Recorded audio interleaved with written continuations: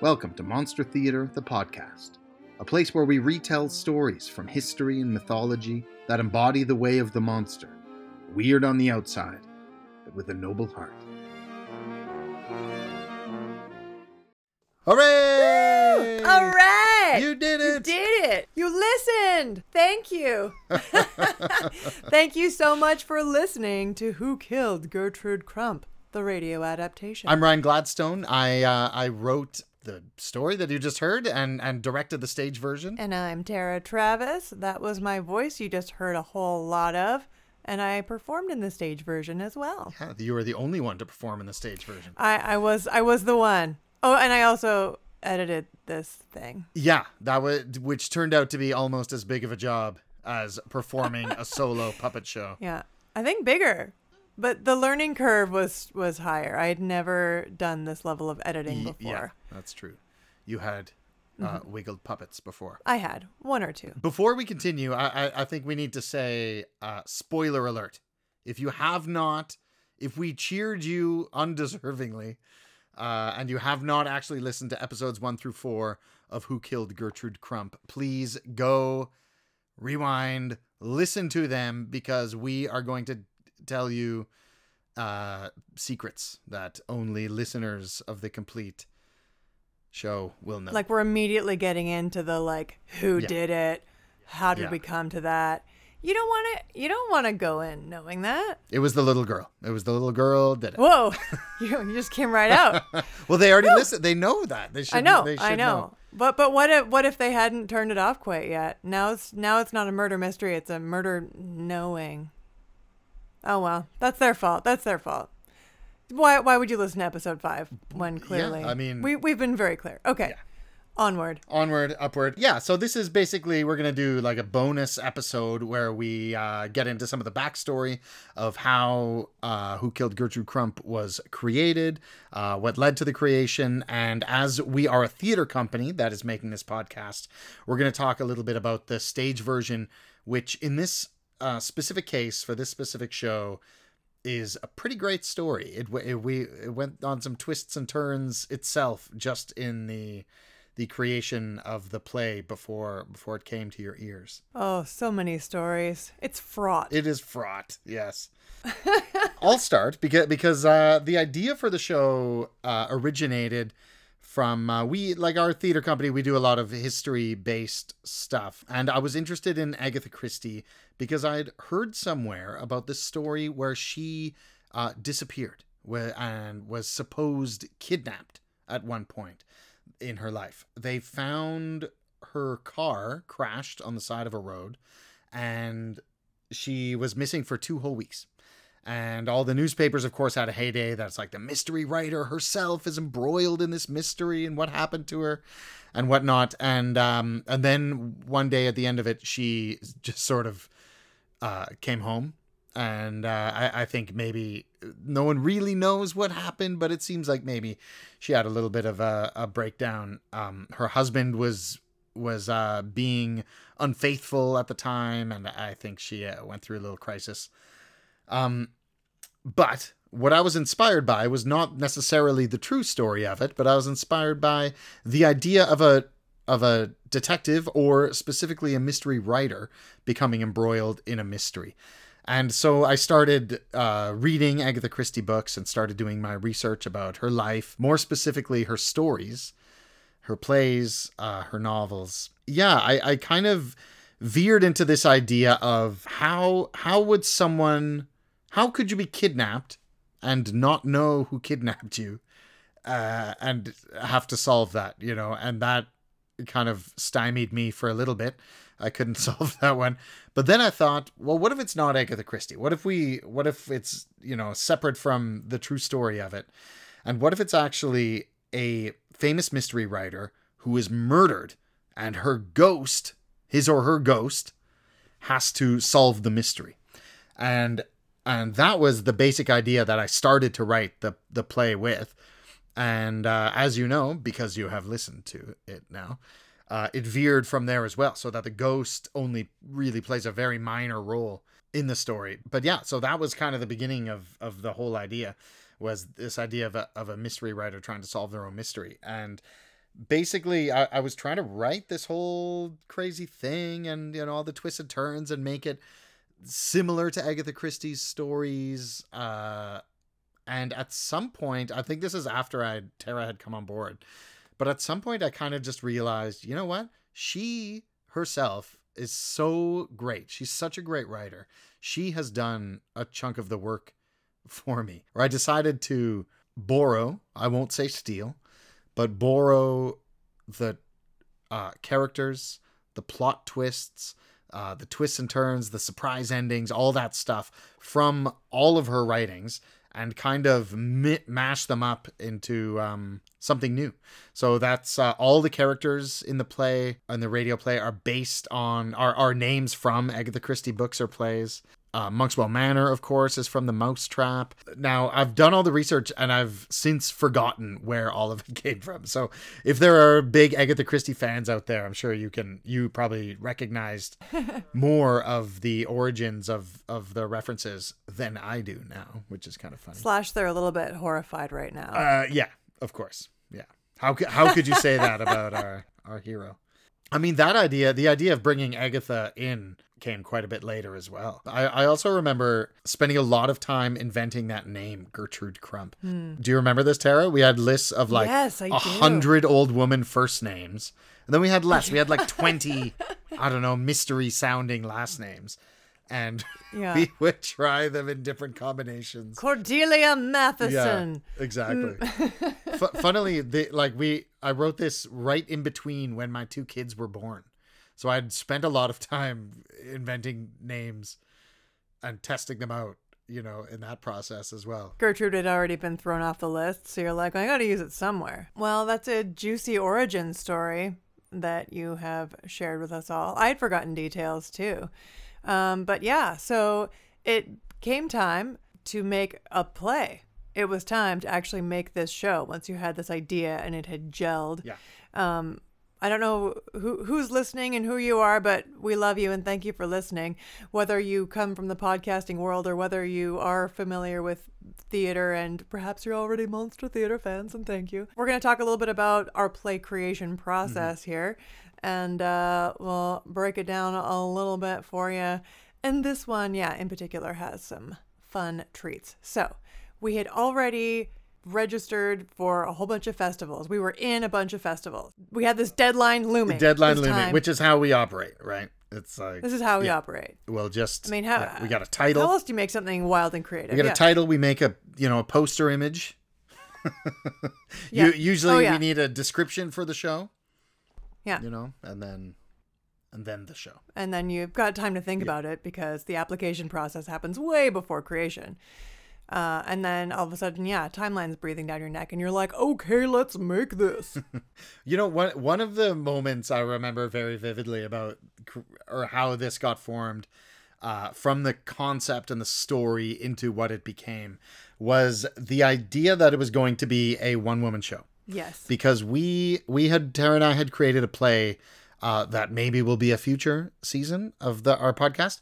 About the Six Wives of Henry VIII called Till Death, the Six Wives of Henry VIII, which is a one-woman show. Tara plays them all in the afterlife, competing against each other. It's a very fun show. Anne Boleyn is just ahead.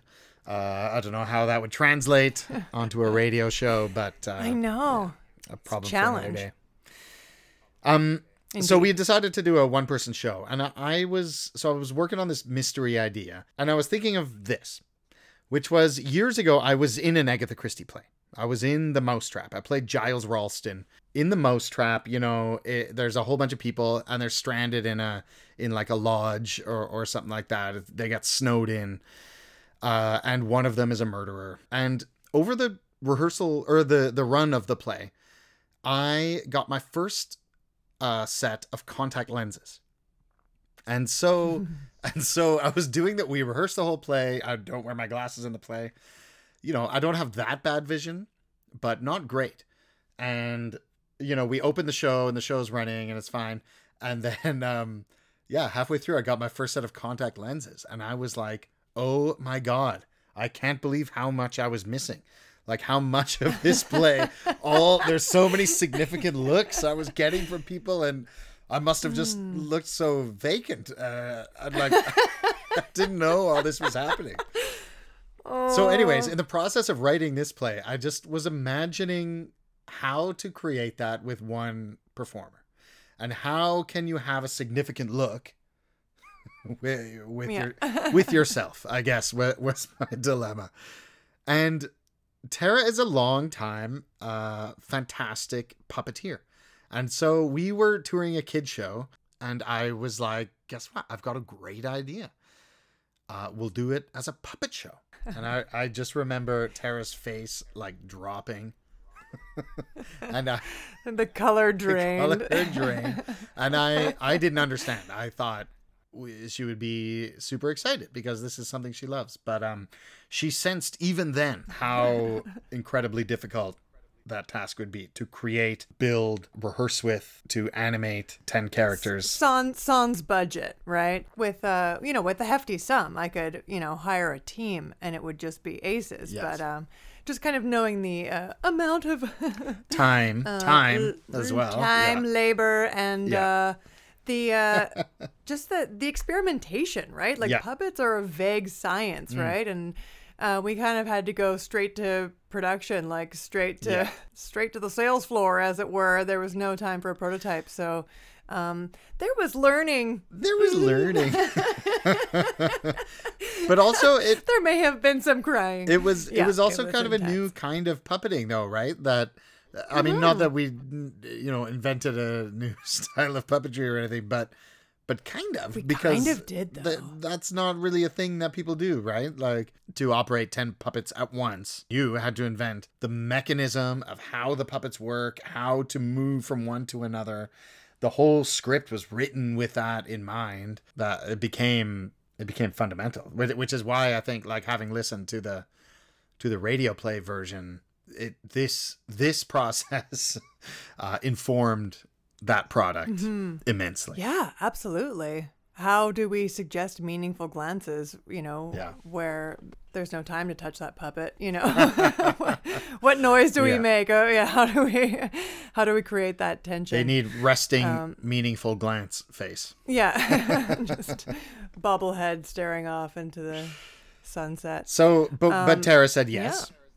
And we did it. She maybe regrets it still to this day. There is a triumph at the end of this. The regret has reduced in size considerably. At the part we are in the story, triumph was a long ways away.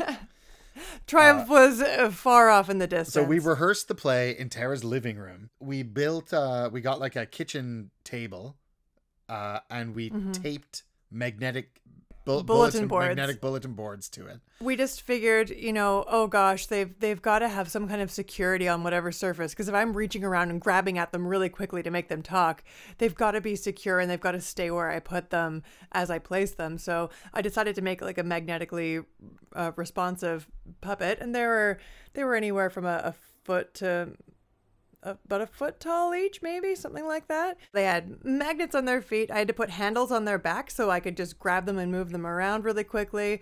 They had to have heads that could move and move without my hand obviously grabbing their head, because it would just end up looking like this wrestling match between a puppeteer and a puppet. So I stuck these little tubes in the back of their neck so I could just sort of pop my thumb in there and then articulate their heads that way. So it was an interesting challenge finding the right shape and the right science to get what I needed out of them to give them life and not have them look like standing corpses when they weren't being animated. That was such a big part of it, right? Because right? In all the group scenes anyways, there's like 8 just standing there watching the action, doing their best to give meaningful glances. That gave me nightmares. As a puppeteer, you never leave a puppet unattended, unanimated. Never, right?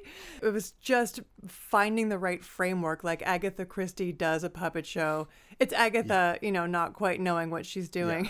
I felt like that was the permission slip I needed. And then also us very carefully mapping out where their heads were turned, so they were actively looking at the speakers or the action anytime they were left unattended. But it was so much to manage. My brain was so tired. So there we are in the living room. If you imagine there's 10 puppets in a line, and there's Tara operating them, and the one second to the left speaks, and the one second to the right is the next one to speak, and the next one who speaks is the one furthest to the right, so that she's got her left hand on this puppet and her right hand on this puppet. So we had to add a line for this one to talk and then that one, and like the whole thing was actually choreographing. The only real amount of rehearsal that we did in that version was choreographing where Tara's hands went. Yeah. That was literally... It was left hand, right hand, left hand, right hand. right While hand. this guy talks, I'm already half thinking ahead to who speaks next, so my hand is in the right place when it goes, because it's rapid fire. There's no time to stop and think. I've got to be preset for the next character to speak. So I was, always half in the next moment while trying to give, an earnest performance with the puppet I'm about to leave for the next puppet. Yeah. And if anything, I would say the puppet show went faster than the radio play. The radio play, there was more time to slow down, and it's true. And with the visuals to keep you on track, I intentionally left a little more space in the radio play. Partly because tracking all the characters, and as much as I'd love to think I'm just the most brilliant voice actor ever, some of the voices sound kind of similar, right? So just giving a bit of space and using the magic of stereo, I place them in different parts of the room, and it just takes, just without the visual cues, it just takes a little bit longer sometimes to put things together. And also the play version, especially the original version, we were trying to squeeze it into a 60-minute window. So I think I got hardwired to just do it as quickly as possible, so we wouldn't be thrown off the stage. And now I had time to let it breathe. Let it breathe. Let those meaningful really glances nice. breathe. Let those meaningful glances that no one will ever see. And it's at this point that things start to go wrong. We had hired a friend of ours to build, and we dreamed big, way too big for the budget and time that we had. We wanted to build like a giant doll house where each of the rooms was big enough to fit these 14-inch puppets in them, and have multiple puppets in them, and have separate lighting within each of the rooms, so we could just move from one room to another in the house. That was way too complex. Our designer was like, yeah, we can do that. But then it was like, well, maybe that's too much, actually, now that I've started. So we changed it to like this idea of 3 different rooms that would be shifted while the action was happening in one of the other rooms. And then we were like, our designer was like, maybe that's a little bit too complex. So it became one room, but we could change the walls out. And then it had, it was on these tables with metal on the bottom, so the magnetic feet worked, and then walls that went out, I don't know, 8 feet on either side. Sure. So it was a pretty good structure. Yeah. And that was significant. And they close and open, right, to reveal the scene and stuff. But we were told that it would be ready, before rehearsal start, and then, maybe halfway through rehearsal. 3 days left in rehearsals, 1 day. Burp, burp. Okay, turns out we picked it up the morning we drove out of town to Ottawa, from Vancouver to Ottawa for our first festival. It was like wet with paint, unfinished. They gave us like a bag of materials, like plastic foliage and this and that, and saying, here, I hope you have a staple gun. Add this, please. Like, oh god. The furniture that goes in the rooms, like the beds and stuff, they just didn't make, even though they said they were. None of it. Not only was it this crazy stressful process of rehearsing the play and Tara memorizing it and mastering the puppets, rebuilding the puppets because the heads kept falling off and all this stuff. But now we've got to finish this set. Prototype. So really that was the big difficulty that we had. Yeah. Or the biggest, I should say. Yeah, that was a big hit to take, because any time I would have been spending sort of reinforcing all of the lines and the actions and stuff with my private study, first of all, we had 4 days to drive from Vancouver to Ottawa. We were driving like 16-hour days, and then also stopping in thrift stores and this and that, trying to buy random things that I could turn into miniature furniture, because I needed those things before we opened. So I was just like glue gunning and ripping things apart and making theater magic, as theater magic and Tara's can just happen like, sometimes. I should have said no. I wanted to say no. I should. Yeah, I'm like, oh, said no. when they talk about listen to your instinct, like when you've had This that is feeling, what they're talking about. this is what they're talking about. This is what they're talking about. Like, no, it'll be fine. It'll be fine. Like, we'll do it. It's going to be great. It's going to be great. All scary things are worth doing. Yeah, this one, yeah, it was a challenge. It was, But there's triumph in the future. Indeed, There's indeed. triumph to come. So I didn't actually, I wasn't supposed to go because I was just the writer-director. that's all. Just the writer director. Looking into Tara's eyes as she drove away, I was like, I bought a plane ticket to Ottawa and I flew out and met them there. And yeah, we were building. I mean, like here's one story. So at our tech rehearsal, we set up the set for the first time. It's never been done before. We realized a few things. One, it can't open and close as it was supposed to. Even though it's sort of built that way, but there's no way to attach the back part so that if somebody lifted this, the whole thing is going to come down. Well, it might have killed me right there. That might have been a relief. Yeah.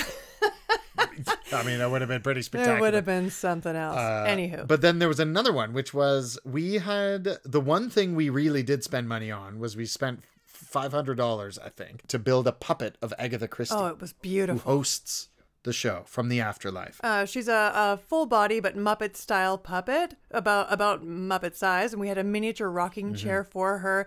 And in the original incarnation of the show, I was just all hiding behind a black veil. I was the invisible puppeteer. And so when I was doing the tabletop puppets, I was merely a shadow behind them. And whenever Agatha came in to do her narration, she would appear from underneath the stage on her little rocking chair and her little spotlight. This gorgeous recreation of Agatha Christie. Yeah. The amazing Dusty Haggerud did her justice and more. Gorgeous puppet. And so at the tech rehearsal, the idea is that Tara crawls from under the set and has a hand through the rocking chair and operates the puppet. And we're like, there's no room under the set. There's nowhere that she can fit. No accommodation for that. It's because we never tried That's it. We never rehearsed with it. significant part of the show. And so, yeah, like the whole concept of the show. And so we're like, well, let's cut it. So we found a great home for that puppet later on in our production of The Little Prince. We did indeed. After the tech, what we did is we went. I think I can't remember if you were with me at that point, but to like a costume shop in Ottawa. Oh, I think you went running out. Yeah. And bought a Queen Elizabeth II wig. And I was just like, okay, Tara, you're Agatha Christie now. It's Agatha Christie doing the puppet show. You can stop and talk to the audience. Like, you have a whole new character. You have to do all that part in an accent. Yeah. Etc. You know, like all of this on top of everything else. I mean, there was just so Openings much. in 5 hours. Yeah, no doubt. I was probably still cutting lines and stuff as well, you know. Oh yeah. Opening night went not according to plan. Oh golly. And how? In my humble opinion, Tara, I was in the booth begging our technicians to not bring the lights down because we had gone so far over time. I was just like, please, it's almost done. Please. I was please. begging in my mind, like, just someone do something, pull the fire alarm, anything, get me out of this. The biggest thing, though, was, again, we had never rehearsed with the set. Tara is a tall woman. I'm not tiny. The entire time she is operating these puppets at the table. And we had been rehearsing with the kitchen table in our house. And this set was about a foot lower than that. So if you imagine for 1 hour leaning over and operating puppets and acting and doing all the things.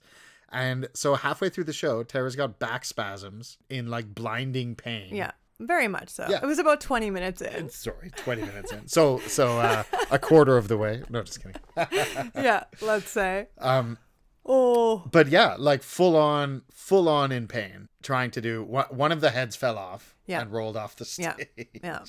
Which Tara actually dealt with very well, I thought. Did I? Oh god, it's such a blur, you know? Like I think I saw my relatives on the other side just being like, just come, it's okay.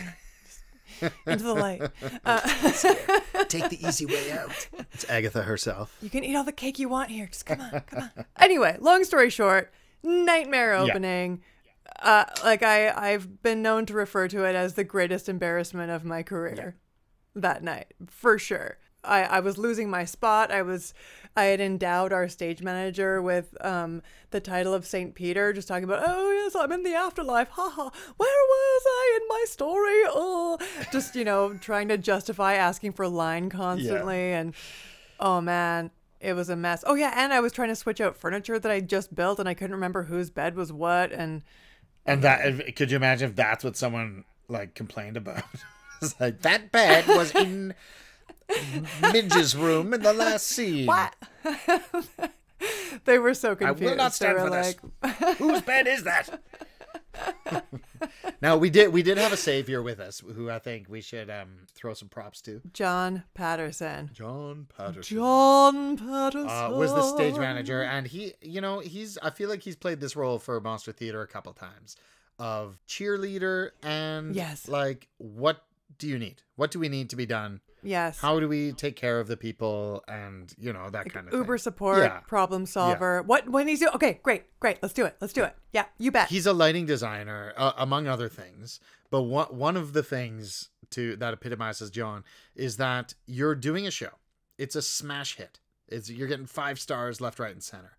And he will be like, in scene 4, I've got an idea to change the fade time. Yeah. Or what? Do you know what I mean? Like he's always trying, which is very much, I think, the Monster philosophy, right? Absolutely. That we're always, yes, and Yeah. like just always seeing the potential and places for refinement and innovation, always, which is so amazing. He definitely kept me alive the summer that we first toured this show, because he would raise things like that, like, oh, I think I'll raise the level here and I'll add this light here and it'll be so great, and I'm like, I don't know, what's the point? Sure, go for it. Yeah. I was being all cranky about it, but he was just quietly making the show better and better and better, which I think helped me lean into it all the more as well. So and bless John Patterson. And partly thanks to John Patterson and, of course, Tara's heroics over the course of the summer. Was it 5 cities? 5 cities, yeah. 5 cities that summer. And the show went very well. In spite of this disastrous opening. The show ended up going really well after our disastrous opening. Yeah, it slowly got better and better and got great reviews in Toronto. Like in Toronto. Yeah, already, in the second city. The next city, yeah. It was impressive. But yeah, so the summer went well, and we weren't in a huge rush to continue that show.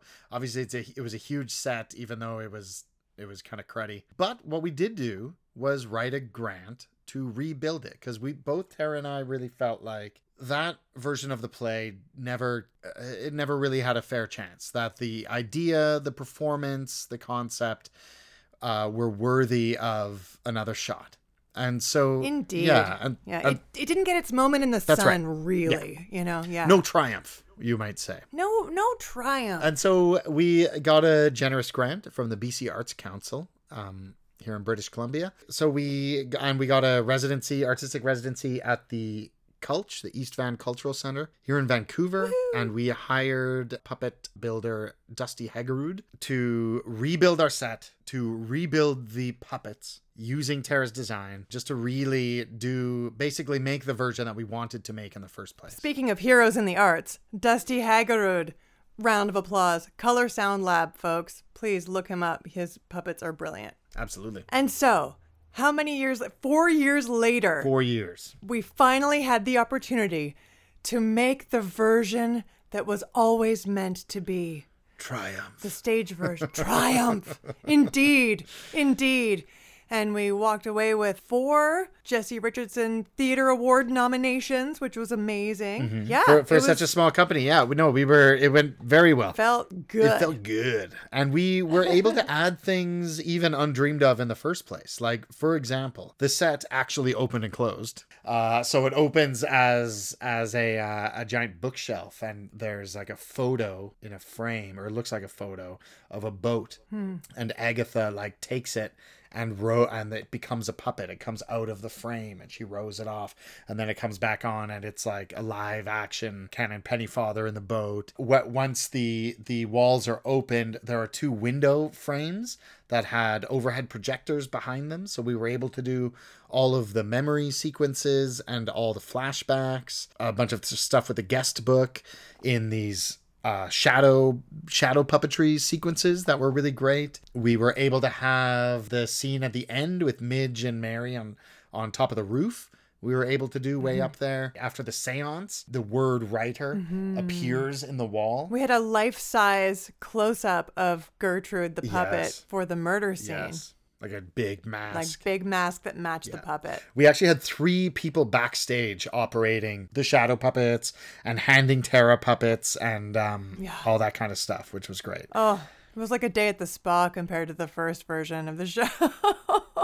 It was so great. The amazing Susan Walsh came all the way from Orlando, Florida to come and help out. Bless her heart. She was a huge savior. Yeah. The great James Melcher, a buddy of mine who's largely a visual artist and who was willing to come along and play with some puppets, and that was so great. There's this guy, I don't know if you've heard of him, Ryan Gladstone. Oh my God, that's me. Oh yeah. Yeah, he was okay. Isn't that funny that I'm like, we should give props to the people backstage. Oh, I think it's great. I forgot it was me. But yeah, I'm trying to think of other bells and whistles that we had on that second set. Oh, we had a whole top-down hallway scene where you could see this sort of top-down like topography, all these little doorways, and then you would see the tops of their heads coming along. And you would see them having little conversations, and you would see who was going into which room and their relationship to each other. And it was Ryan and I doing this sort of magnetically responsive puppetry behind this thing. It's hard to describe, isn't it? Yeah. We're just like wiggling these magnets going, yeah. Well, you did all the voices, but I would operate I'm still doing all the voices live. We had to time how your emphasis and... like, oh, you startled me, and I'm like watching you wiggle the magnet just in rhythm with the performance. And they were just like half tennis balls with hair and stuff on. But if they got caught on something, oh man, they would fall off. But it never happened during a performance. Amazingly, and I cannot believe it did, because they were just held on by a magnet. Like that was all they were. We pulled it off every night. That was kind of that the was coolest theater part magic of the show, for sure. Absolutely, that was really cool. And Keegan Elric did our lighting design, which was really over the top, but compared to our original. Now, this isn't to say that the stage version is better than the radio version. No, not at all. Because I think the radio version is really special, and I think it's telling how we came up with the idea of making the radio version. Totally. So as we've said, Dusty Heggerud, who built the original Agatha puppet that got cut, and also all the whole new set and all the puppets in the new version. We were hanging out one day, and he was saying that sometimes when he's working, he just puts on the archival video from the play and listens to it as if it were a radio play. And he's like, it's great. It doesn't matter. You don't have to see it at all. Like it all works great. And Tara and I were just like, that's pretty interesting. And so I just think it's neat that like the guy who built the visual aspects of the show is the one that was like, dudes. It's like, you don't need any of this business. What are you paying me for? And then there was a worldwide pandemic, and that old thing. Yeah. So we were scheduled to perform the second run of the stage play. It was supposed to be done in Victoria in May, which didn't happen. But then with a different show, we were scheduled to be in the Toronto Fringe Festival in the summer of 2020. And of course, they had to cancel because of COVID. But they decided to do a digital festival as well. So they put a call out, and they were like, if you have digital content, could be a video, could be a web series, could be whatever, it could be audio. And I thought, hey, maybe here's our opportunity. So I pitch it to Tara, and she thinks, we were on the phone, I think, so I couldn't see if her face dropped or not. But if she knew how much work the editing would be, she probably would have said no. I mean, I knew it was going to be a lot, but I hadn't quite thought it through, let's be honest. But anywho, I was excited to take it on. Yeah, you were, absolutely, yeah. So we did. We recorded it. We started the editing process. I changed the script, adapted the script. And then not long before it goes live on the Toronto Fringe site, they send an email that says, don't forget, maximum 30 minutes. And we're just like, oh my God. Oh, great. And it was in an earlier email. I just missed it, of course. There's so much paperwork. Yeah, like you can't rewrite this mystery to be 30 minutes. Like it's 30 bonkers. minutes? There's no way. So we decide, what if we do episode 1? And then we'll release the rest of them on the website or something. So we approach our friend John Shuett. He's on the Monster Theater board. He's built our 3 video games that we have. He's awesome. He's awesome. And he was like, we could put it on the website and maybe just make a podcast or something. And so we look into it, and literally after about 4 days of emails between me and John and Tara, we have a podcast. And that's basically the story of where the podcast came from and why the radio play version of Who Killed Gertrude Crump is season 1. Yee-hoo! Triumph! Triumph! And really, that's it. That's here we are today. Here we are today. You heard it here, folks. Yeah. Not only the story of the Gertrude Crump radio play, Genesis. It's also the origin story of Monster Theater, the podcast. We've only just begun. If you listen to this whole thing, please like, subscribe, comment. Let us know what you'd like to see in future seasons. Mm-hmm. Season 2 is underway. It's going to be an adaptation of a solo show that I did called Every Story Ever Told. It'll be coming in the fall sometime. It's going to be super great. Beyond that, give us some suggestions, folks. We'll keep making them. Yeah. We'll keep adapting plays or coming up with new concepts and bring them to your listening ears. Right on. Well, this has been a hoot, Ryan. It's been a hoot, Tara. Thanks for listening, everyone. Thank you for listening. We'll see you soon, or you'll hear us soon. Bye. Bye. Thanks again so much for listening to this, our very first season of Monster Theater, the podcast. If you haven't already, please subscribe, like, tell your friends, tell a whole bunch. Check us out at monstertheater.com, see what's shaking, and hopefully you'll hear from us soon. Take care.